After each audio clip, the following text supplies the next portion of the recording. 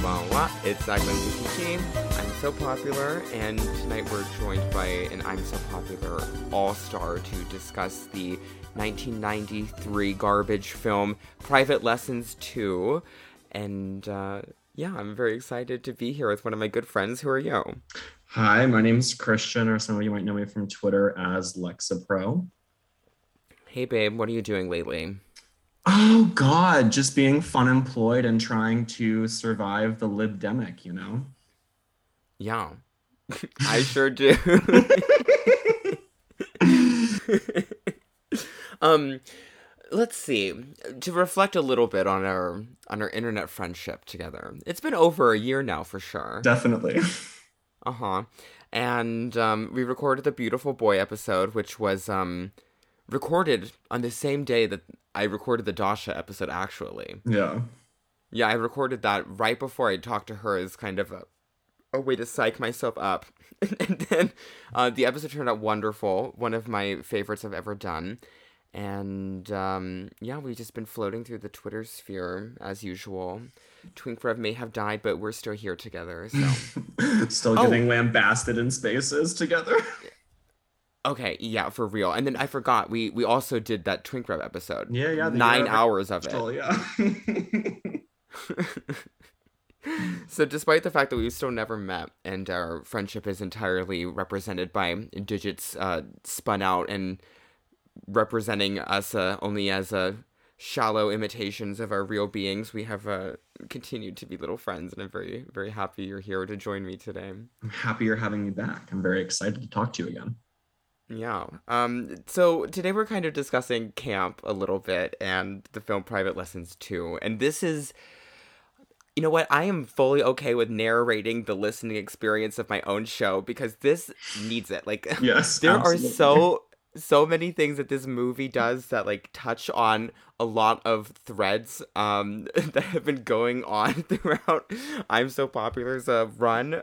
But before we get there, we're going to speak a little bit about camp, which is something that eludes everyone and is a key component to the apocalyptic realm of I'm So Popular. What do you think camp is, Christian?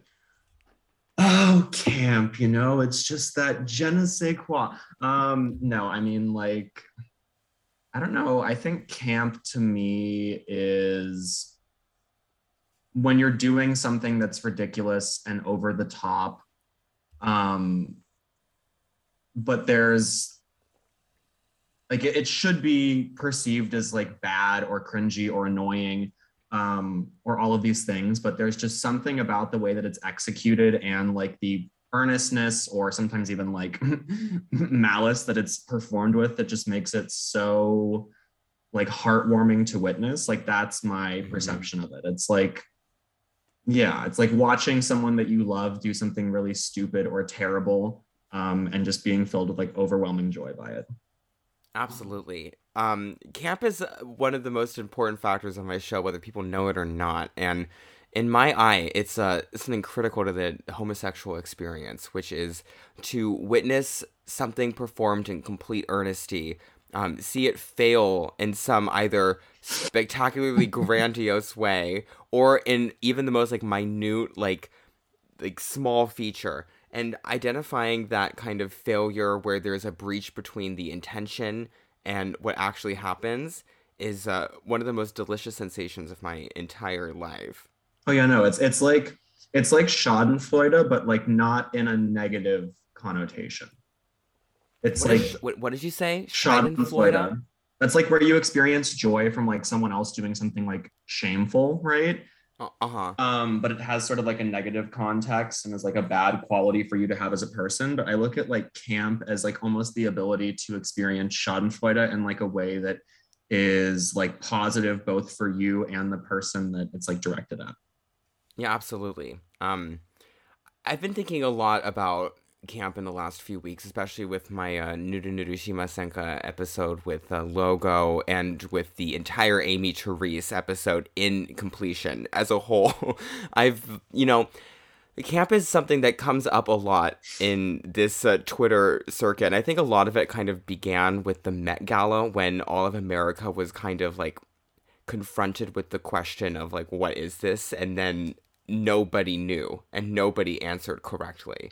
Oh, that was the best part. It's like the one time, because the Met Gala I think is almost always camp without intending to be, right? But the one time when the theme actually was like Susan Sontag's notes on camp, no one was able to execute properly. Mm-hmm. So good, so good. Yeah, and it's kind of spectacular because in the way that like people were trying so hard to like go after this like incorrect notion of camp, they accidentally ended up producing it pretty well. Like there's that one picture of the woman, I don't know who it is, it's like some stupid model, and it's like her with a mirror with just like the eyeshadow on, and she's like looking camp right in the eye.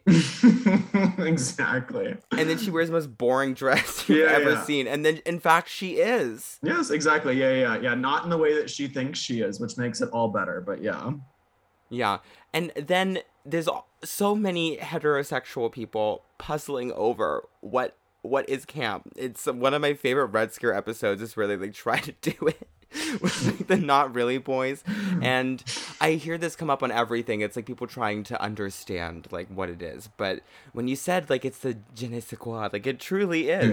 You never know camp unless you're feeling it. And only gay people can really feel it correctly, I think. Oh, absolutely. I don't know. It's funny because even, like it's become kind of played out, I think, especially after the Met Gala with like everyone posting anytime like a female pop star does something psychotic and then like tweeting that was camp, and like sometimes it is, but sometimes it definitely is not, right? So yeah, there's certain faggots who I think are not capable of deciphering the code. Yeah, because I mean the very notion of it has been almost like wrong from its outset. Like Susan Sontag should never have been like writing about it, honestly. Yeah, definitely not. Yeah, and like it's led to this like kind of academic perception of it and people trying to produce the notion of it in extremely like written out ways. But like the only time I'm like ever really like confronted with like true beautiful gleaming camp is like in honestly the least academic ways possible without over analyzing or overthinking about it, which is kind of a failure of what we're doing right now in talking about it specifically. But well, no, but I mean, it's funny, right? Like, I think it's kind of hard. I think it's hard to sort of like put the concept into an academic context, right? I think it's hard to like define certain criteria or explain it, but like, I think it just sort of like the campiest thing that I've seen is that video of those two trans girls in the car saying like, beautiful girls love soup. Gorgeous girls love Monster High. Gorgeous girls love soup. Soup. I don't know what it is about that fucking video, but it has enraptured me. Yes, it's intoxicating. And there's apparently this whole like Nick from Thought Topics just keeps posting more and more TikToks that's like Soup Girl TikTok. And it's beautiful. There were like these two girls in what looked like a Denny's or some like fast American diner. And one of them's in a fucking Evangelion t-shirt. And they're just like chowing down on some chicken noodle soup, just doing a bunch of soup quotes. Okay, here's something that's camp. Trans women. Oh yeah. Just full stop, trans women are camp.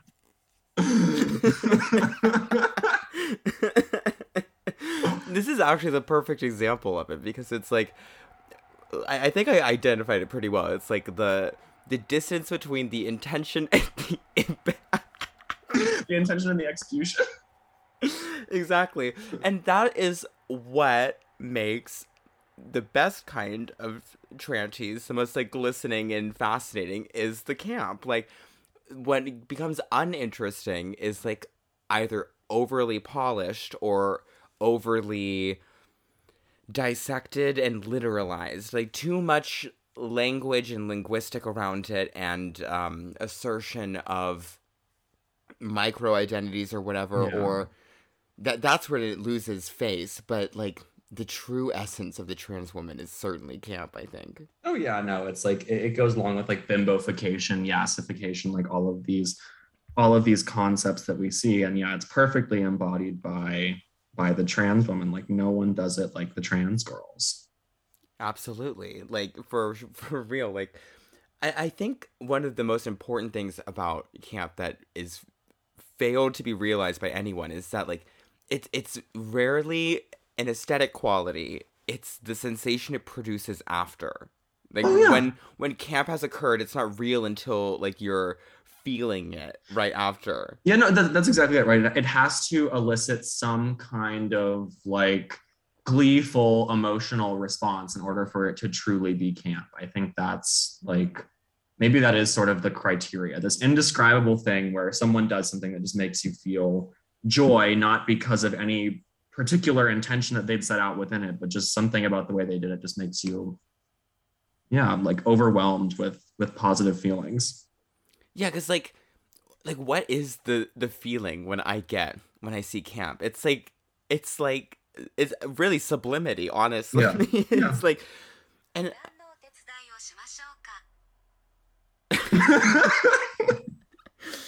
damn Siri, fuck off.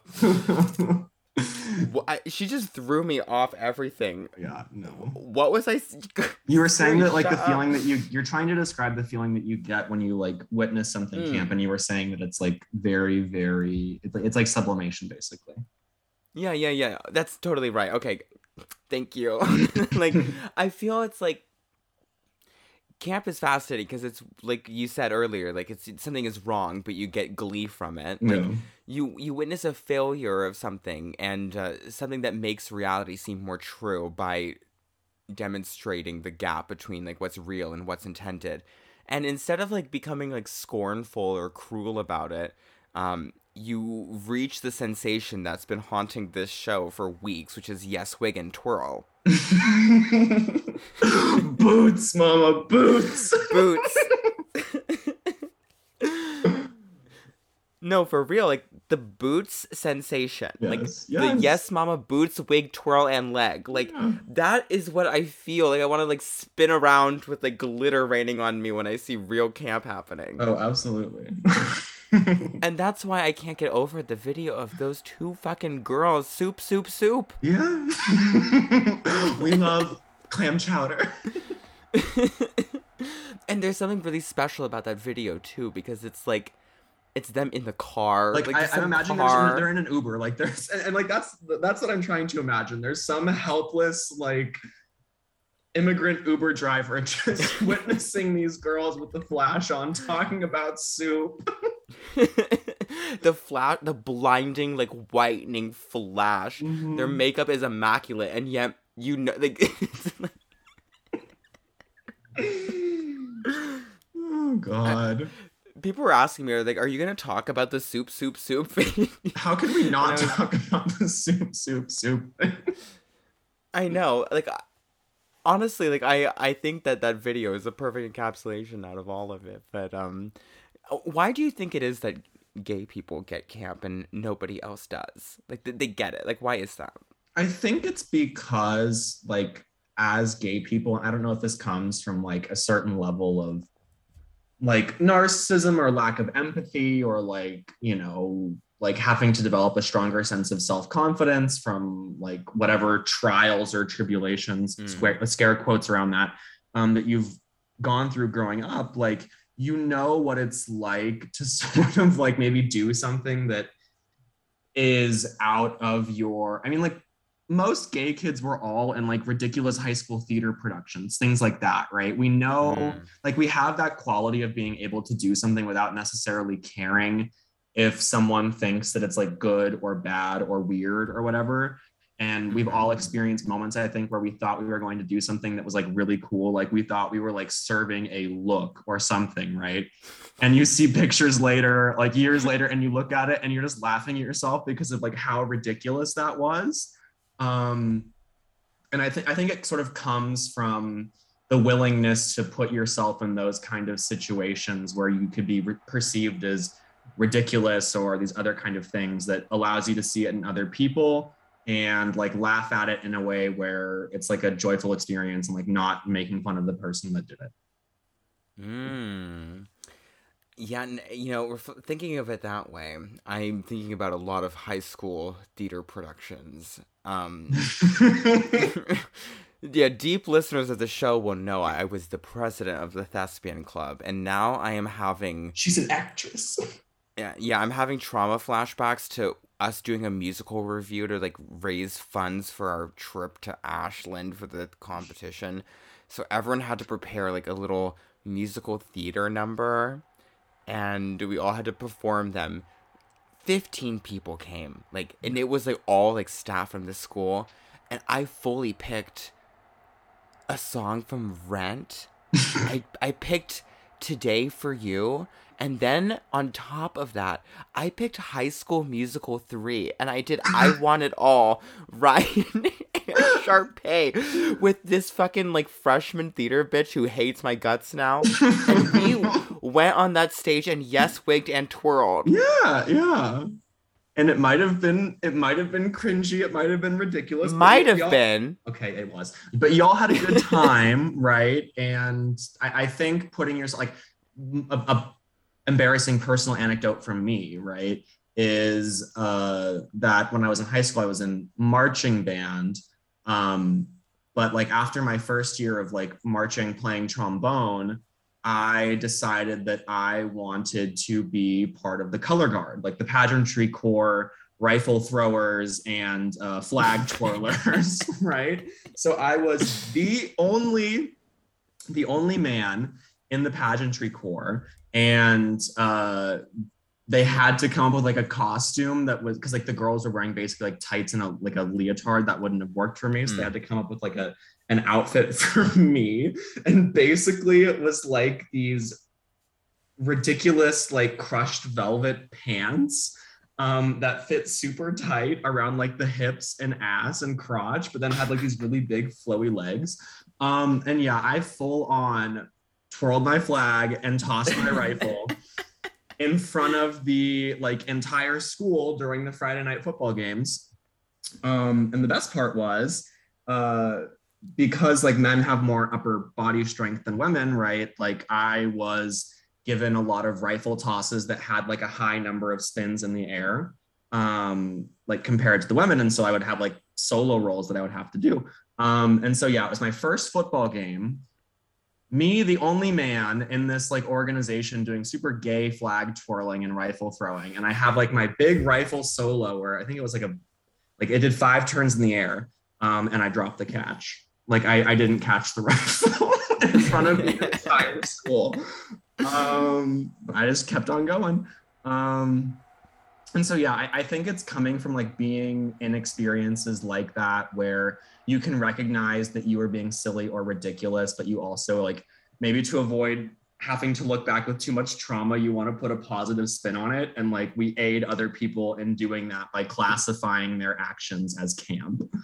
Oh, that's a really sweet reading of it. I think I had a bleaker understanding of it, which is that to be gay is to innately be a failure of biology, and like there is something deeply amusing about the fact that like you're a man and like your socialization has like oopsed you up, and all of a sudden it's like oops, like now I'm only attracted to the same gender. Like I could not defeat like my biological impulses and they misfired in the wrong direction. Yeah. So like the entire essence of identifying as a homosexual and then publicly living that, like the nerve, like this, like all of that is it lends to an understanding of distance and failure, because once you kind of realize that I have chosen to publicly identify as a pervert who was like somehow like something went wrong, and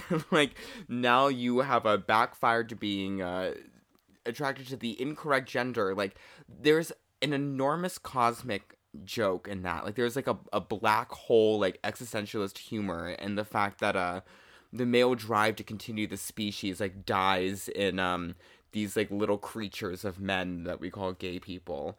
And so then they can kind of recognize that same failure everywhere. Like they can see that disaster in the most like minute things, because it's precisely what animates their whole identity. Okay, I like that explanation much more than the idea of trying to alleviate like personal embarrassment. I think you're more on the right track with that one.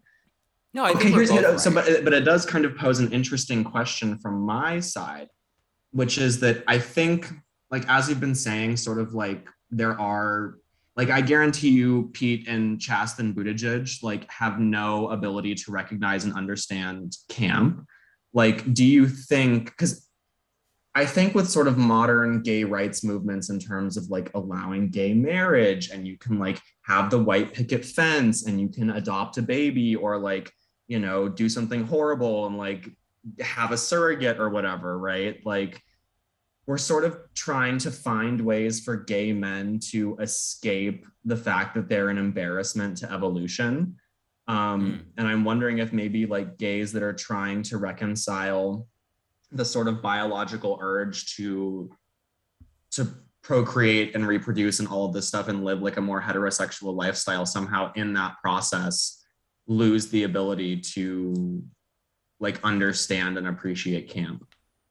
Well, absolutely, because the further you go down the correct path, which is to embrace the abjection and perversion, every gay man should be 100% rushing towards the void, in my opinion. Like, you've been blessed with a gift to defeat nature and embrace 100% pure Rocky Horror pleasure. Like, you have that option in front of you. So to run towards that is by far the best option. But if you don't, that means you have to set up a deeper fallacy for yourself and you have to create a larger and more intricate diorama of Streetcar Named Desire, like lampshades on top of the light bulb to deceive yourself from the truth. So I honestly believe that both Pete and Chasten, Whatever the hell his name is. yeah, I believe that both of them do have the capacity to understand, but they've put themselves behind so many of those lampshades that they'll never see the pure light of the light bulb. And it's funny because I actually read Chasten Buttigieg's memoir last year. Ooh. I read it because I was supposed to do an episode of the show with someone about him. Yeah. And we read his book, but he never finished it and we never did the episode. And he has, he has a chapter title that's called Notes on Camp, Not the Sontag Essay, or it's like something like that.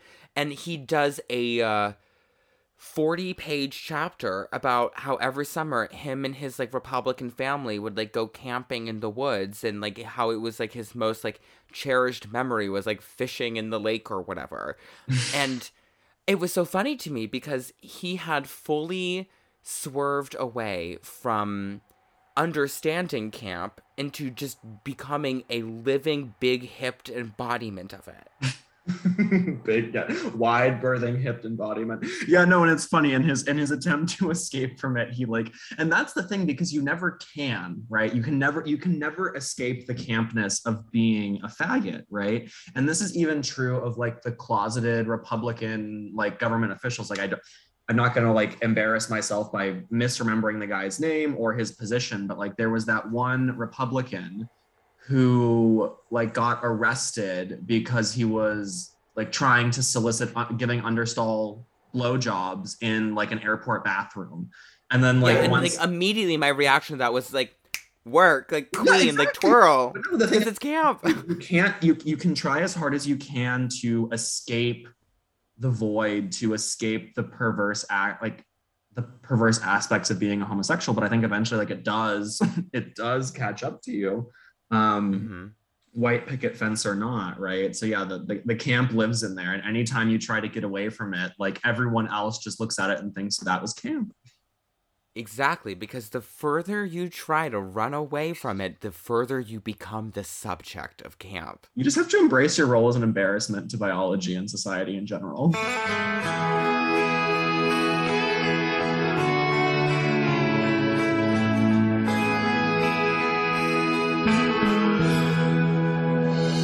Love hurts. Love hurts. Love hurts.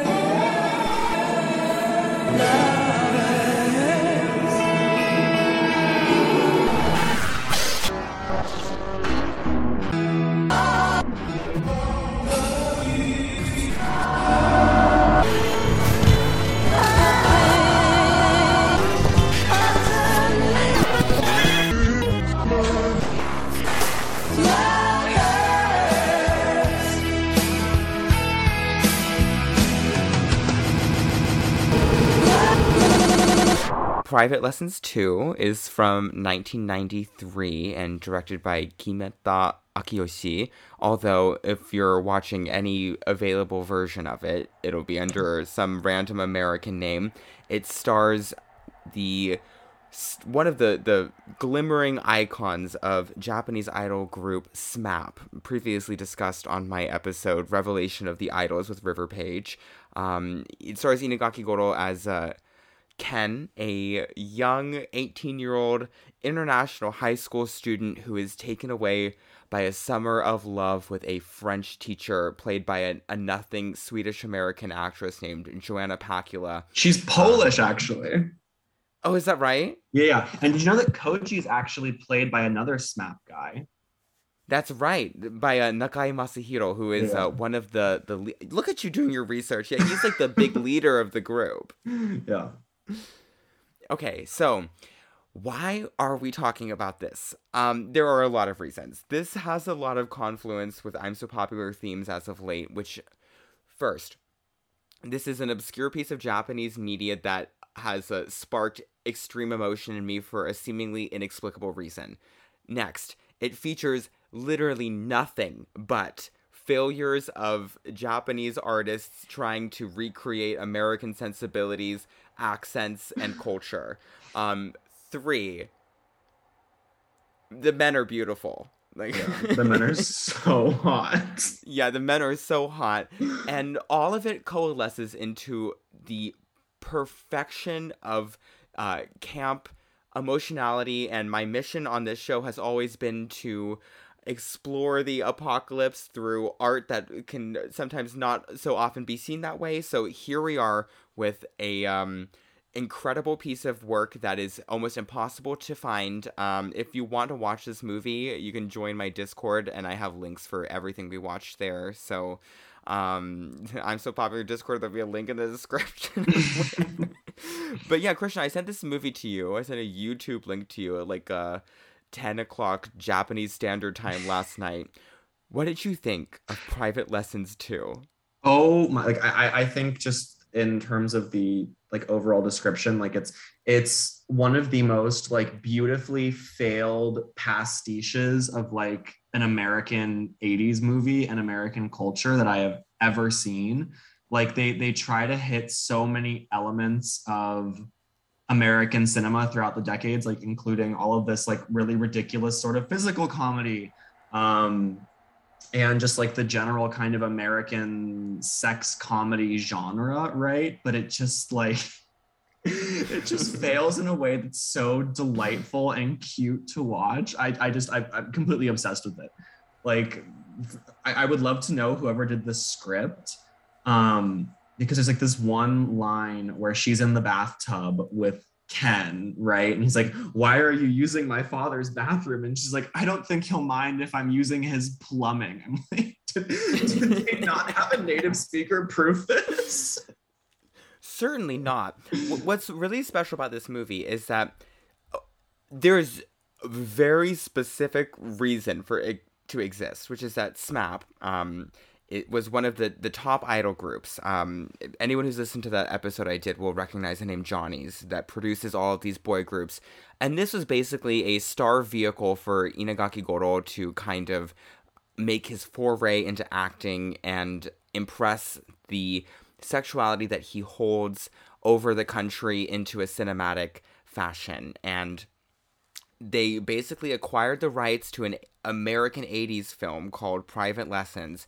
And instead of just calling this like a remake, or they call it Private Lessons 2 for some inexplicable reason. And I have looked into this because at first I was like, there is no way that only a dubbed movie of this exists, because this is a Japanese movie with English voices put over everything. Yes. Japanese characters will be talking to each other, and it's always in English. And I believe that there are versions of this movie where when they are speaking in Japanese, that they actually do so. However, there are so many scenes that are between a Japanese character and a foreigner, and those are all in the dub. So this movie has never been released in America. You can only find it on VHS and on YouTube, basically. all manner of its existence has been virtually scrubbed away from the world. And yet there is this YouTube video in which you can access the entire plumbing, as it were, of human emotion. Yeah, no, and like it's so funny because I was looking up sort of the back because like it was weird, right? I was trying to figure out exactly what the situation was with the dubbing. I'm like, okay, are they only dubbing the scenes where they're talking between Japanese people? Or like what was the situation where they're speaking English between each other, right? Because that one actress that plays the French tutor, she was born in like 1956, I believe, in Poland and didn't immigrate to the States until like the 80s, basically. Mm-hmm. And I'm like, this woman does not speak Japanese. So like No. what was the situation here in terms of the like there's got to be so much deep lore about the production that I have to sink into later, but just the overall like mismatch in terms of language of the dubbing and just in general the dynamic of the casting is so fascinating to watch. Yeah, no, I really like I don't know what to make of the overall just audio like uh dialogue experience of this movie. No, I know. The reason I don't even remember exactly how I came across this. I think it was when I was like really like into Johnny's Idols and stuff, and was like trying to dig up everything. And they're like, oh, there's this terrible SMAP movie that they did. And I've seen a few other like Johnny's Idols movies, and most of them are obviously in Japanese. But something really like fascinated me that it's like basically a softcore porno. Oh yeah, it's so porny. It's so porny. Yeah, I know. It's so porny. It has like this like glistening 18-year-old idol who was 19 when they filmed this. And not only does it have this, it's all in the impression of American cinema. And so there's like so many like gaps between the intended product and like what happens, and so much ambition in this like tiny little film that it is just sparkling with disaster throughout. Yeah. Well, it's interesting, right? Because fundamentally, if you look at sort of if you look at the progression of the plot, right, it's supposed to be this like Bildungsroman, like coming of age type story of this like insecure Japanese boy who has a sexual experience with an older woman, and this like turns him into like a Casanova, right? Oh, spraying on the perfume, that's a good idea. Make sure you get that for the ASMR. But yeah, no, like it's just crazy because throughout the entire film, right, he's just very like there's that whole scene where he's saying like, you don't want to marry me type thing, right, of this woman that he's known for like a month tops, which is like very innocent and cute and stuff, right? But then at the end, like she leaves, and then at the end he goes back to school to talk to the teacher that like basically set him on the path of having a French tutor. And all of a sudden he has this like very, very overt sort of masculine sexual energy that comes out of nowhere, right? Throughout the entire film, we see no progression of him like getting more into this. Like by all accounts, still like a very innocent and like traditional boy. And then the final scene is him essentially asking his French teacher out on a date with like a completely different style and look and acting like super cool. And there's just no development of that in the plot whatsoever. It's fantastic. No, there's no development of anything here. The general plot of the movie is that it follows young Ken, whose mother is dead. And so he's lost his spark, and I think his French teacher, like the very like first scene of the movie or whatever, is just like, I miss that smile on you or whatever. And so she like, there are so many like failures of plot here because she's the one who encourages him to get a French teacher, but there's also a subplot about how the chauffeur is doing this as like a money laundering scheme. Yeah, and a way to like try to scam his father, who apparently is very rich and he wants to get the inheritance, and in order to do that, he needs to trick him into thinking he's successful. Right. So it's like the general plot is that here's a sweet 18-year-old Ken on his like little journey with this French teacher who's been set up with him. They speak French together for 2 sentences in the whole movie, and the rest is just them in English having the most painful, uncomfortable sexual interaction ever put to cinema. Yeah, no, it's really it's just so brilliantly failed. Um, yeah, no, like I'm trying to think of the exact scene that I'm oh yeah, no, it's oh God, what is it? Yeah, they don't develop any of it, right? Which in that sense, it is basically like it's like a Pornhub movie. It literally is like a men.com Pornhub movie in that there is like no development of the plot whatsoever. Nothing fits. And then the next thing you know, like she's inviting him into her room to get naked or to watch her get naked, right? And then he gets like too horny and leaves or whatever, gets him into the bathtub, all of this different, like all of these just crazy scenes that have no setup whatsoever, and end up with him like having some increase in sexual experience with her. It's fantastic. Yeah, so I would definitely want to talk about that first scene where she starts to like seduce him or whatever, because they have no chemistry at all because of the language barrier between them. It's basically like a Giallo movie in that way, where there's like people speaking different languages to each other and then just overdubbed after. So immediately we have two people who aren't even speaking the same language with each other, like awkwardly disconnecting, and then through that like disastrous layer, we get to see her like start to hit on him, and it's this extremely slow scene where there's a lot of like leg fetish in this movie. It's like a lot of The her, stockings, like, the stockings are so good. Yeah, she's like putting her thigh up on the screen, like slowly removing her like panties or whatever, and it keeps like cutting back, and like the best part of this movie is the overdubbed voice makes like the like little smallest noises, so going like Yeah.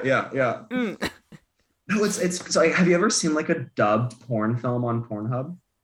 I don't think so. Oh my, so this is like quite common, I think, if you're browsing Pornhub in an international setting. So like sometimes there'll be porn videos and they like dub in more sounds to make it sound, so it's like people moaning or whatever in the background to make it sound more erotic, or if they're like trying to adapt it for a foreign audience, they will literally dub over the audio like into like German or Japanese or whatever, right? And yeah, like that's very much what this feels like, which obviously this predated, I think, sort of this porn phenomenon, but it's just so funny how that is like a phenomenon that still occurs today. Yeah.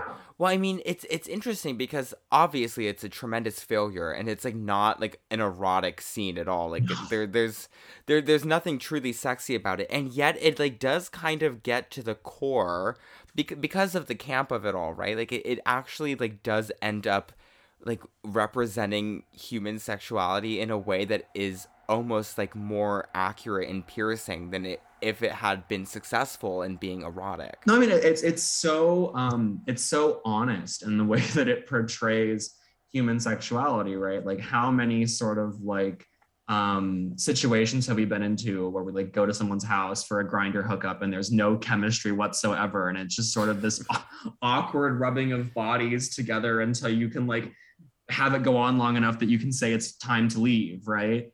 And that's like the majority of their interactions, but also you have this like completely baseless emotional attachment that starts developing between the two of them, right? Because she's originally brought in by the driver as part of this scam, right? So he's like, yeah, you get like, I don't know, 1 million yen or whatever, and you need to tutor him, but also like hook up with him. And she eventually grows like more, he like won't do it because he's too innocent for the longest time, and she gets more and more attached. And then when it's finally time, she's like, I don't want to do this anymore. But yeah, there's no real reason for him to fall in love with her, but he does. And I think that's actually a very honest depiction of like an 18-year-old, right? Like you just sort of form these attachments to people for no reason. Right. No, totally. I mean, like the sort of like coming of age stuff in this movie is like actually like more accurate, especially with like how awkward everything feels. And the way that the performances, like the little performances from these actors and actresses, like keeps like showing up over and over again. Like I feel like that's really where it gets like piercingly real and like kind of like this like seething, like very not sexually hot, but like feverish kind of reality, is because I can't like count how many times like I've like been in a sexual encounter and all of a sudden I'm like removed by the fact that I'm aware that I'm performing and acting. Yeah. And so when you see like people like having like unglamorous like failed interactions of eroticism, like that scene when she's fucking rolling down those like stockings or whatever, it's like it becomes uncomfortable and shocking and twirl because it's the fucking performance that everyone has done and like been objected to and frightened of before. Yeah, and like, and in a certain sense, you can find comfort in knowing, like, yeah, that's like maybe that's another element of camp, right? Is that you can find comfort in seeing someone experience the same level of like failure or awkwardness or whatever that you at one point have experienced in your life, right? Mm-hmm. And that's very much present in this film from like all of the different interactions. Yeah, for sure. And their interactions, like you said, just have no chemistry whatsoever. And the most wonderful moment of this is when they're in the back of the chauffeur who's like doing the money laundering and like they finally have like their first kiss or whatever. Yeah. Oh my God. Yeah, it's like the least sexy scene, right? But it's supposed to, I'm guessing this American trope of like, you know, the guy in the back seat of the limo and like, oh, they're gonna like get it on or whatever, and like literally it's just like the most like dispassionate, awkward looking kiss that you've ever seen.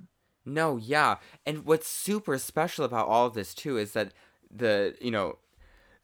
on Ken's voice, on this SMAP actor, Inagaki Goro, on every other actor, they give them like American pronunciation. But yes! On him alone, they give him a really heavy Japanese accent. Yes. No, and it's so funny because he's talking to Koji, right? Like his friend from school.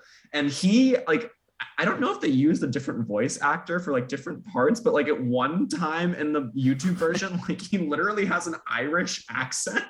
And I'm like, what the fuck is going on? Oh, and my favorite is like the Japanese schoolgirl that's like their classmate or whatever. When she like, the camera just cuts to her and she's like, what does she have that I don't? Like, meaning the French teacher. And I'm like, why is this bitch even here? Oh yeah, the non sequiturs in this movie also give it a really like uncanny like Twin Peaks of Return, like Inland Empire, like sheen of ultra reality, like between like the sexy schoolgirl on the beach chair. The thing that shocks me the most every time I watch this is the gardener for one scene of this movie. Oh, and like and it was just so funny because like you could tell they thought they were going to do this like brilliant moment of physical comedy, right? Because the driver's like, be careful, I just washed the car, right? And the gardener's like, yeah, I know. And then he like slips and falls and dumps the dirt all over the hood of the freshly washed car. And it's like, and it's not funny. It's not a joke. It's like, it just doesn't make any sense. So you're watching this like 2-minute joke setup and it completely makes no sense, and it leaves no impression. So you're like staring at this screen with like this blank look in your eye, just like contemplating what any of this means. Yeah, no. Like they when the dad's leaving on the business trip, which kind of allows this entire like sexual adventure between the French teacher and Ken to play out. Right. It's like before he goes to the airport, he like takes Ken with him, like in the car going to the airport to like stop at the cemetery and like visit his mom's grave. Like, what the fuck? And then he's like, oh, can I actually stay here? And this dad's like, yeah, the driver will pick you up after he drops me off at the airport. I'm like, what is this? Like, what is happening here?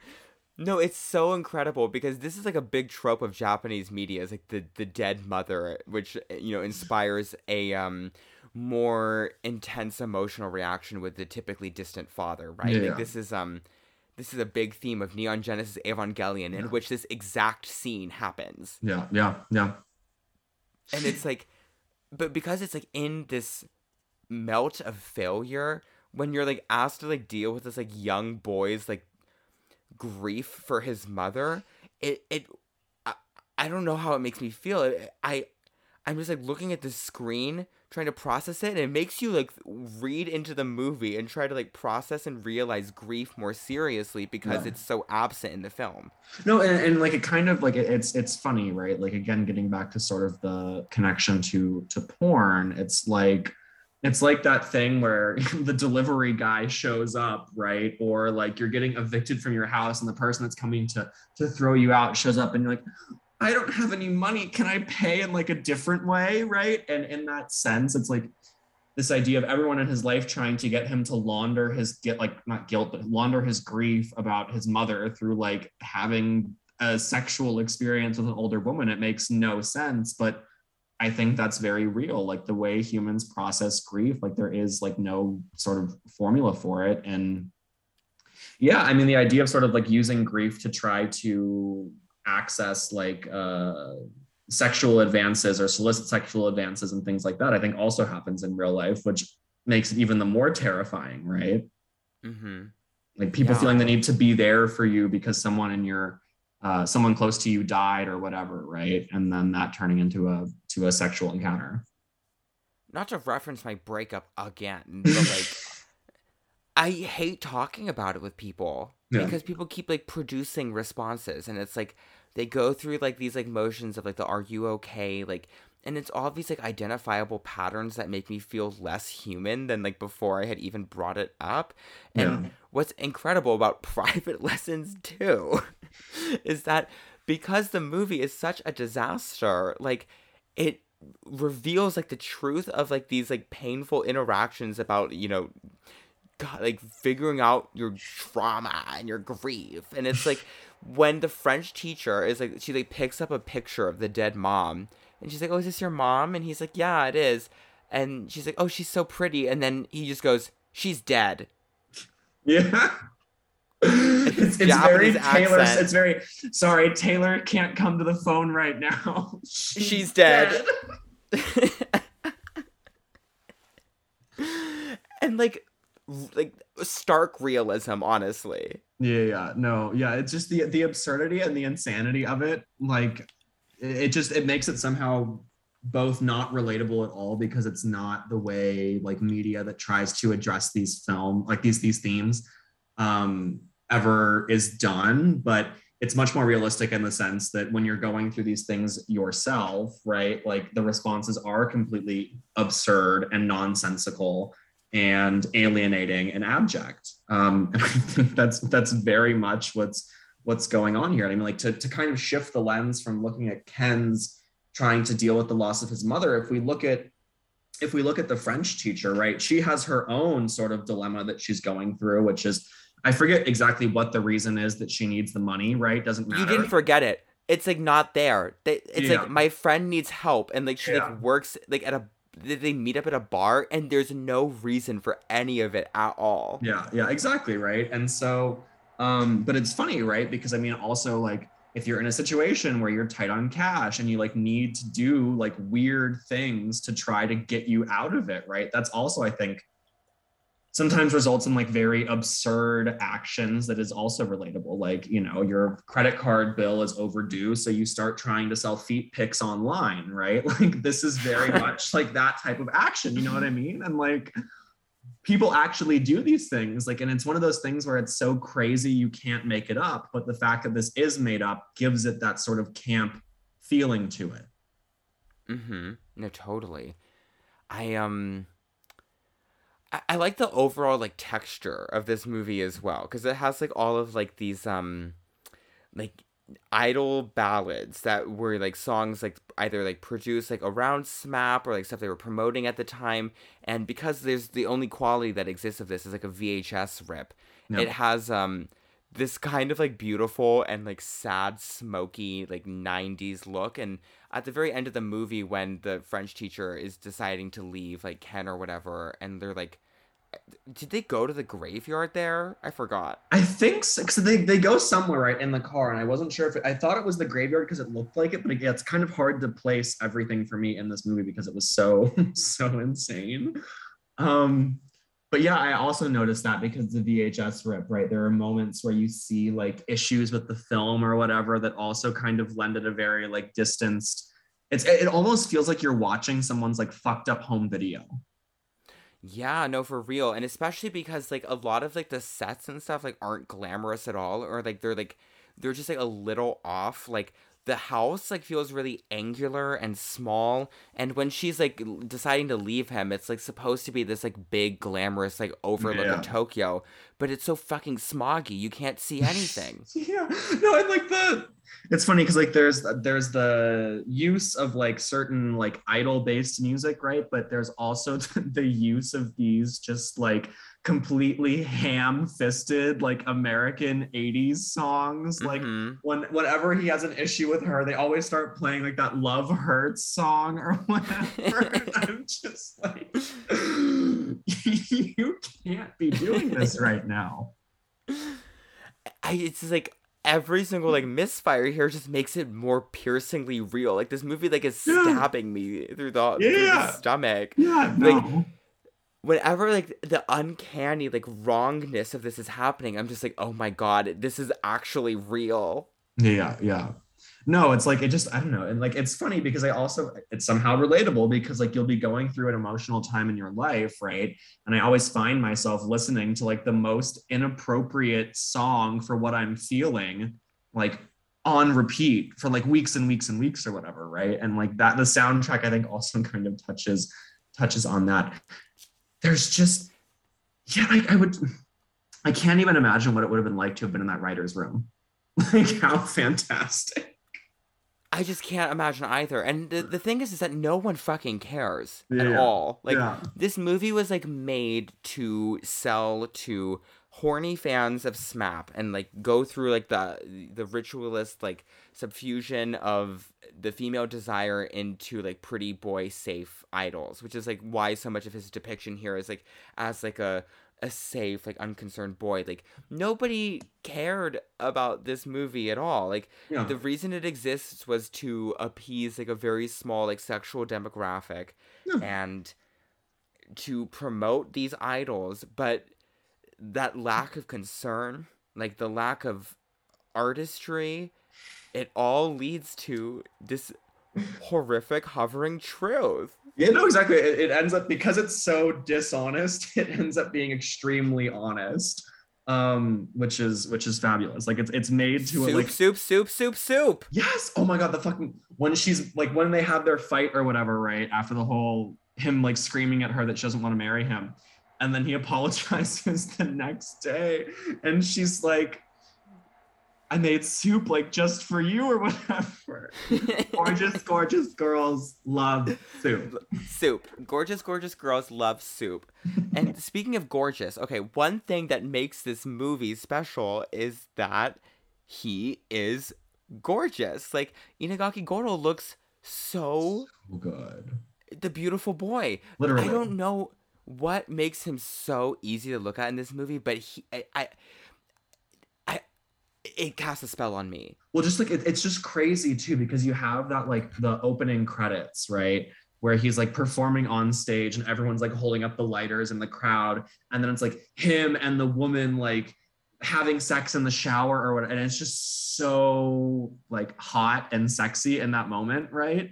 Mhm. Then it's like him as like a teenage boy or whatever, and like yeah, very much this Pollyann idea of the beautiful boy, this sort of like young, stuck in between being a kid and being an adult, and like a young Adonis, right? It's funny. Who is completely unaware of his own beauty because he's so unconcerned and has the forever Yeah, gaze cast in the opposite direction. yeah, And another thing that, I think wouldn't have worked if like this movie had been produced under like the same conditions in America, where they had been trying to promote like I don't know like some like NSYNC member or like whatever. I don't know what like the time frame matching here is, but like if they had been doing that, I don't think they would have been able to sexualize the male figure in the same way that makes this like so appealing to me. Because they are really catering to like these like women who are looking for like the cute kind of idol image. no, So all of like the sexualization of the woman in this movie is totally bland and lifeless. But when it comes to the sexualization of him, it's very like passive and like subterfuge-esque. Like it creeps up under you. Well, yeah, no, it's funny. I was gonna say like it's quite it's quite interesting from a gender perspective, right? Because you have an inversion of the masculine and the feminine, which also kind of helps to build this beautiful boy archetype in Ken's character, right? Because she's the one that's making all the advances. She's the one that's trying to get him to take his clothes off. She's the one that's doing the naked man, so to speak, right? Where you just pop in and take your clothes off. And he's like the shy, young little girl archetype where he's like, oh, I'd like to keep it on, please, in terms of his underwear when he gets into the tub. Like, I'll take them off, but only if you turn off the lights. Oh my god. And yeah, that scene too, all of it with like him being like this like uncertain like boy or whatever. This is answering a lot of questions that was brought up in the Patreon exclusive pre-show. Absolutely.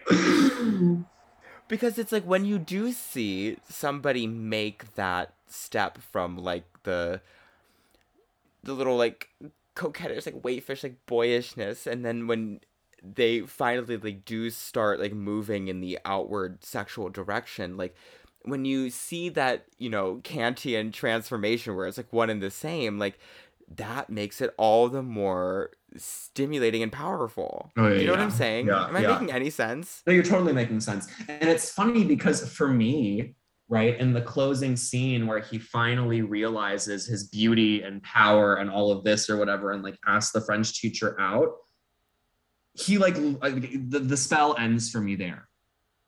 I agree. You know what I mean? Like whatever sort of charisma that he had by not, because again, like their intention and execution, like sort of align or misalign in a way where it's like no longer camp. I mean, yes, the entire scene is extremely camp because he's asking his French teacher out on a date, but like him, like the portrayal of him kind of loses its magic, I think, in that moment. Yeah, the final note of this movie is kind of horrific, I think. Yeah. And right until it does the freeze frame on him sticking his arms up and making that dumb grin or whatever, like right up until that like final glistening moment, there's like all of this successful camp of it where it's like him in what would that fucking wretched accent where he's like, oh, my chauffeur will pick you up at 7:30. Yeah. And it's still working there, but like the second the camera stops, something happens. Why is this? I don't know. And like maybe there's something here with the fact this film like is being catered to women. And it's so funny because it like I feel like it almost is trying to provide an explanation for like male psychology, right? So like he goes from being this sweet innocent little boy to being like a horny little man, right? And like maybe it's trying to explain male sexuality or like male psychology to women in a way that's more accessible, and maybe that's why it fails. I don't know. That's a good reading of it. Because the movie also does like make me feel like kind of empty and terrified at the end, and I've never really been able to like put my like finger on why it is, but it's like kind of all of this artifice like climaxing in like what is supposed to be like the true realization of masculinity here. But it feels to me that it's only going to lead to something worse, like in the imagined future of that's the logical conclusion, right? And if you look at this like and you extend it as like trying to say something about society at large, which I don't think it is, but I think because of the fact that it's not, we can make these kind of analyses on it. I feel like the takeaway message is you have a man that is fundamentally sweet and innocent and like wanting the things that women would want as like a young adolescent to like early adult, and then he has like a sexual experience that fundamentally changes him and who he is and his desires, right? There's almost like a hint of like evil in him, I feel like, in that final scene. Because if you look at the expression of like the teacher, like it could again just be the fact that there's this huge language barrier causing it not to land right. But she looks very like, she looks like both shocked and concerned, but also intrigued at the same time. And it's hard to figure out if that was intentional or if that's just because the movie is such shit in terms of the dialogue. Well, nothing is intentional here at all. Like, and that is what makes it, like, exciting to analyze and to talk about, because it's like when you can see the mechanisms behind an artist, like, working in too much detail, it shatters the illusion. Yeah. But when you see those same mechanisms desperately churning and then failing in such radical degree, then you get art in a more exciting way. Like, you get it in a way that feels like fresher and more starkly human than when you see like a self-serious, like, Ari Aster is really the ghost of this fucking show, because it's like, I love Midsummer and I think it's one of the best movies that's come out in years, but I think that Hereditary is like self-serious, like fail garbage. Yeah. And you can see the mechanisms of that movie like working in way too clear detail. You can see every punch it's trying to pull on you. Yeah. But it's successful. It is like a little bit like frightening and unnerving, but you can see the mechanisms working here too. But then you watch them fail, and then they become more real. Yeah, I actually really, really like the Midsommar comparison. And like, again, because I enjoyed it so much, and I watched it with my boyfriend recently, and he really, like, he did not like it, like, hardly at all, right? And it was funny because he was trying to get me to explain like what I found interesting or what I liked about it. And like his critiques of it were basically that like he didn't feel like it was serious enough. It didn't really explore the themes that it was trying to get to in a way that felt like honest enough, or like that there wasn't a strong enough like plot sort of driving the movie, right? And it's funny because all of the reasons why I enjoyed it are like all of the reasons why he hated it, right? Because of the fact that it doesn't take itself so seriously. Like there's so much that's sort of allowed to come through and allowed to happen. And yeah, I just thought it was a very, very interesting thing, because I think in this movie, like you would have to start, you basically have to take the same view. You have to take the view that like this is complete and utter. I mean, this is a much more extreme version of it, right? But in Private Lessons too, it's just it's complete and utter nonsense. And in that, you can find so much joy and excitement and meaning. No, totally. And it's like the last shots of Midsummer and Private Lessons 2 are the same. Yes, but it's funny because in Midsummer, right? Like, and that was the culmination of the entire plot is right there, right? Like she's been completely like downtrodden, abject, like powerless throughout the entire film, right? And then she's like, kill my boyfriend. And she has this huge outlet of emotion, much like, Ken's character being sad about the loss of not only his mother, but also the French teacher, right? And then you have this moment where in the final scene, right, she stops crying, or she's like still crying, but she's smiling, and you can like see this joy and elation and like sense of belonging that she's been looking for the entire time, which gives her character the resolve that it needs, right? And like in his sense, it's, finding his sexual charisma or whatever, right? In that same type of shot. Yeah.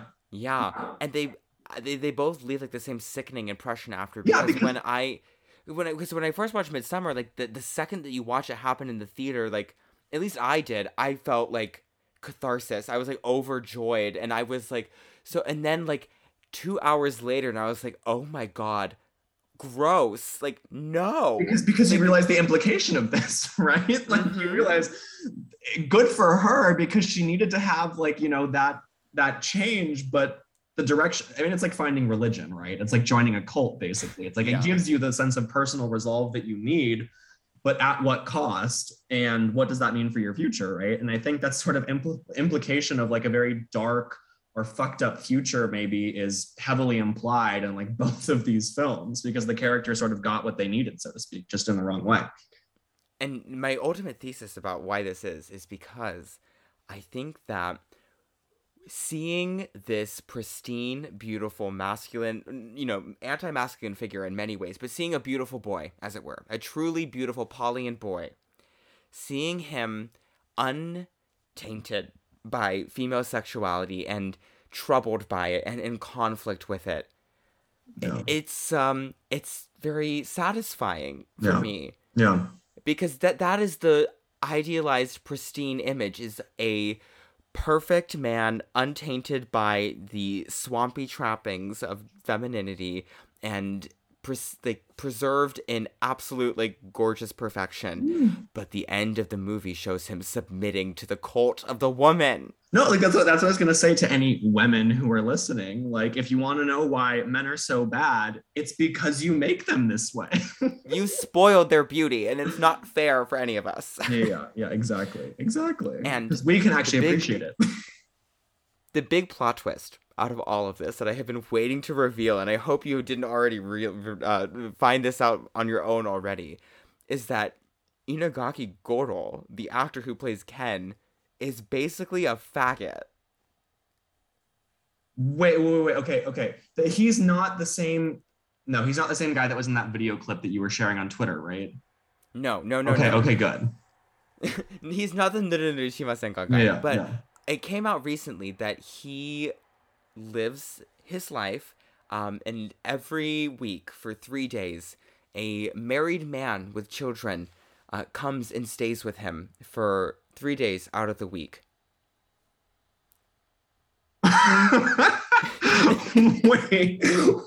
Wait.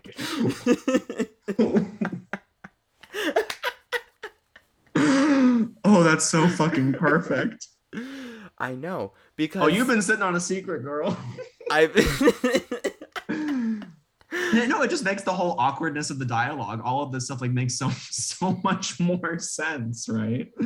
Yeah, because I mean, I don't really know if he's, gay in the way that we are, but I think he's homosexual in the lifestyle way, and he has found a life partner who, despite being trade for all intents and purposes and, married with children, they share love together. And I mean, what's gayer than, like, wanting to live with a man 3 days a week? Yeah, sexlessly, maybe. But in any case, I found that out after I had first seen this movie, as I'm also inflicting upon you. And it made me go back to this movie on my second viewing, and the whole time I was just thinking about what the future had in store for this beautiful boy. And that end freeze frame might suggest that something bleak will happen to him, but he finds love. He escapes the idol cult. He runs away from women, and he lives unmarried 3 days out of the week with a man. A man 16 years older than him. Oh, that makes it even better. That makes it even better. Holy shit. It's perfect. Yeah. This movie is perfect. Gorgeous girls love living with 16-year-old men who are 16-year-old. Oh my god, gorgeous idols. You love to see it. Gorgeous idols.